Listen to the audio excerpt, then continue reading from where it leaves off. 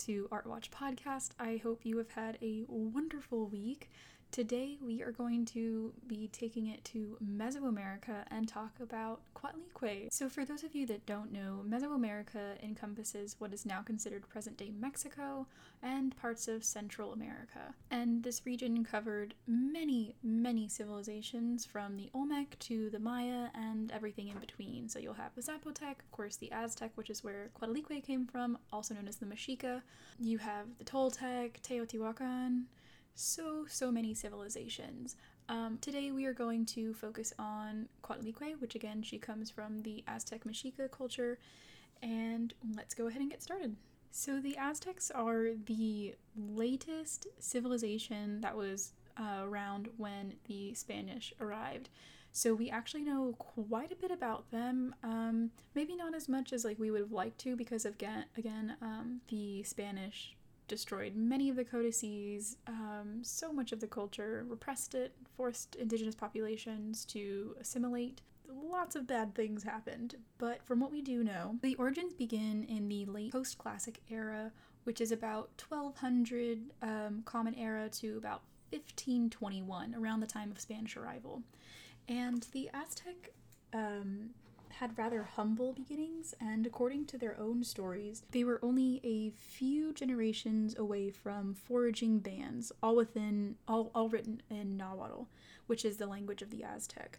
They begin their origins with the destruction of the Toltec state, or Tula, where refugees established themselves at Colocan and Xico.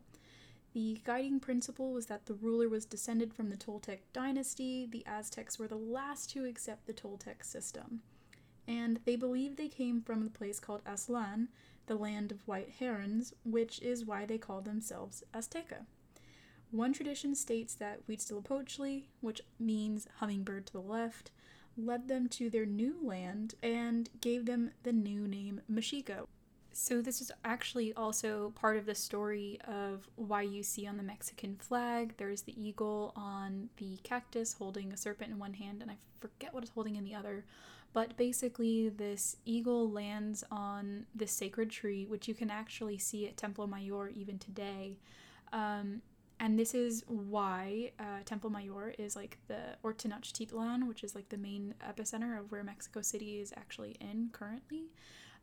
This is where the height of Aztec civilization happens. Now, there's a lot of other things that happen within the Aztec Empire, but I won't get into that since today I really only want to focus on Coatlicue. So, Coatlicue is a colossal sculpture standing at 3,500 centimeters tall, so that's about 115 feet tall. And she, of course, comes from Aztec Mexica tradition. She's made of volcanic rock, which most likely comes from the volcanic regions of Mexico City. So if you have never seen the colossal statue of Coatlicue before, you can actually find her image on Google Arts and Culture. You can get some really nice detail out of it, but of course it's never the same as seeing the object in person. So if you are ever in Mexico City post-COVID times, check it out. It's fantastic. And the details are just, they're so, I don't know how to say other than crisp, which it doesn't make any sense, but it's, I guess compared to looking at something through a screen, you lose a lot of visual information than if you're standing in front of it. I remember when I was first looking at this, I actually thought that the details on her legs was plumage, but actually they're snakes. So back to the visual description of Coatlicue. So she's actually headless, but the top, you'll see there are two serpents. They're facing each other, and their tongues are sticking out, and their fangs are showing as though they might strike, so there's this snarling nature to them. She has really broad shoulders, and they also have snakes on them. When you're up close, it's kind of hard to tell if her shoulders are the snakes or if they're acting as protective armor.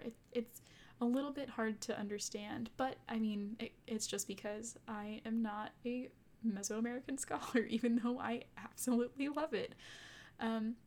So this stylization of the snake is really seen throughout her body. She's got bare breasts that are covered by a necklace made of human hands, hearts, and a human head that rests on her waist, and her waist is covered by a skirt made of snakes that look as though they're moving towards her feet. So again, her legs are, they're scaled with those snakes, and they're moving down towards her feet, which are in the shape of like a bird claw, and it's meant to remind the viewer that she actually feeds on human corpses. So if we're thinking about the original viewers of this, she would have been seen as fearsome. She's very much capable of taking her claws and ripping out your heart. And she has a unique history of display, and it's linked to Spanish colonial oppression and the later 19th and 20th century embracement of pre-Columbian culture as Mexico began to focus on forming its national identity in the wake of independence and then later the 1910 revolution, but that's a whole nother thing. So the colossal statue was accidentally rediscovered in 1790 in Plaza Mayor, which sits on top of Templo Mayor, right in the heart of Mexico City, and it was found when workers were constructing an aqueduct. Had most likely been buried underground for over 100 years, and upon her rediscovery, she was transferred to the Academy of San Carlos, where after shortly being studied by the professors of the Orden de Santo Domingo, she was once again reburied under the university patio.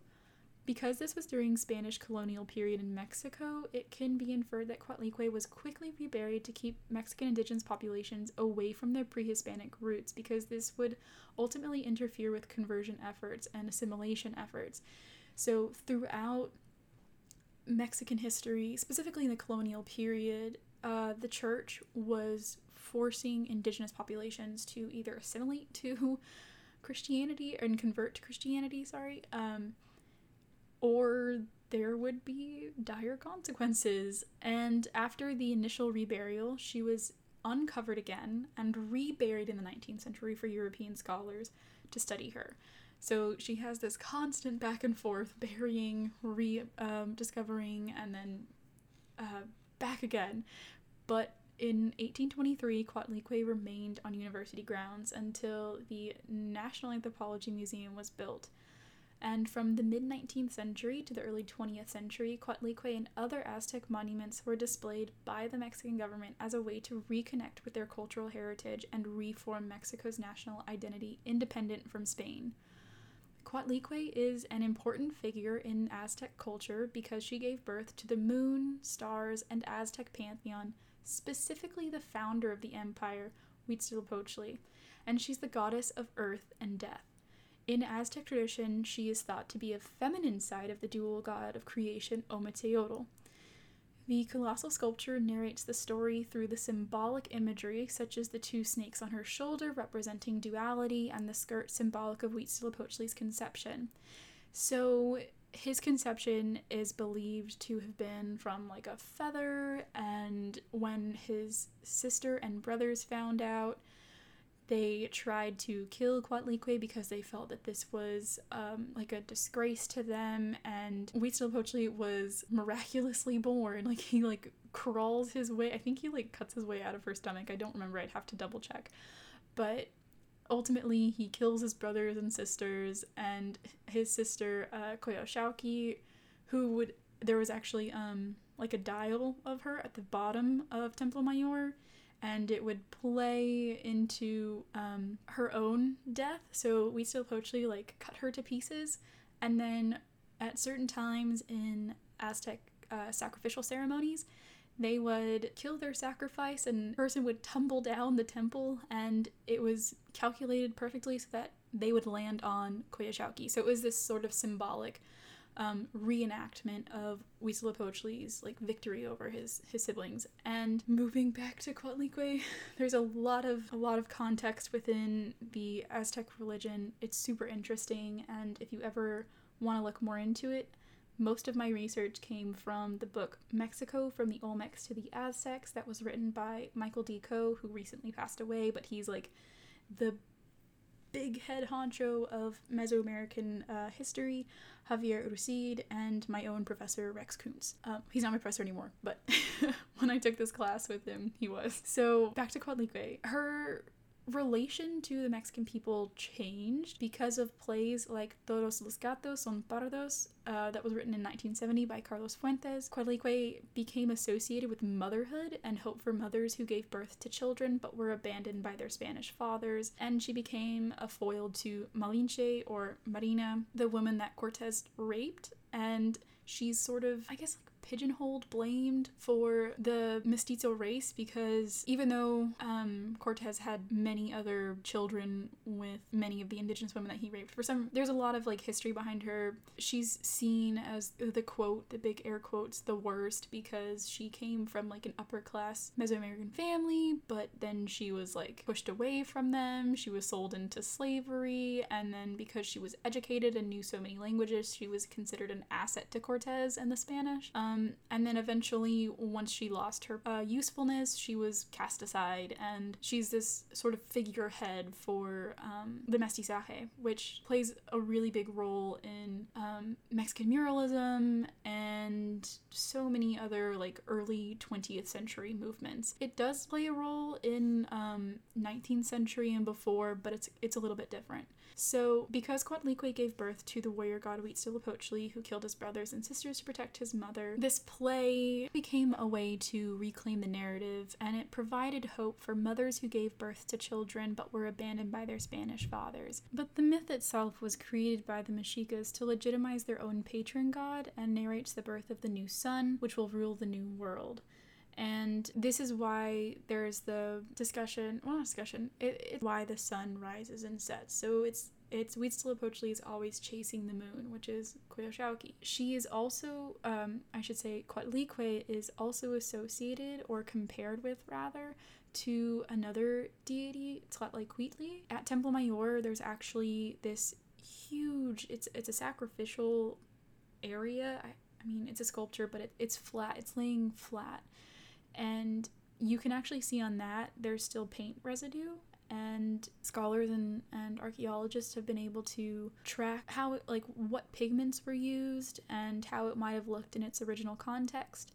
And so for Tlahtlacuitli, when the sacrifice was made, the blood would seep down. She also had this menacing snarl, claws, and feet that were also claws, like hands and feet that were claws. So it's this sort of common theme in Aztec mythology to have your gods and goddesses be fearsome. And of course, these, specifically Tlahtlacuitli, I'm not quite sure about Coatlicue, these sculptures would not have been seen by the average person. I think the only one that may have potentially been seen are stones like Coyolxauhqui. The original location of Coatlicue is actually debated just because of how many times she was buried and uncovered and then buried again. So they don't really know exactly where she would have been placed, but for other big colossal sculptures like Coyolxauhqui and like Tlahtlacuitli, they've actually, the scholars at Templo Mayor have actually been able to place where they would have been.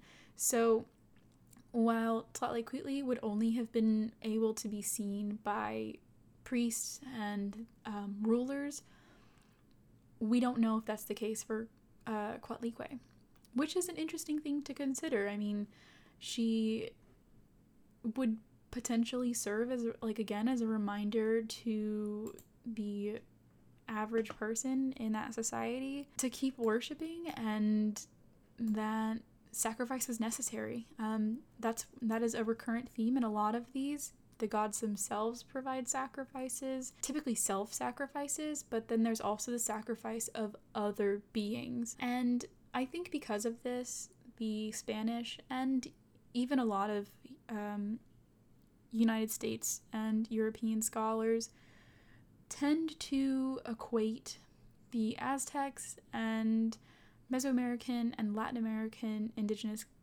societies as barbaric, which is wrong.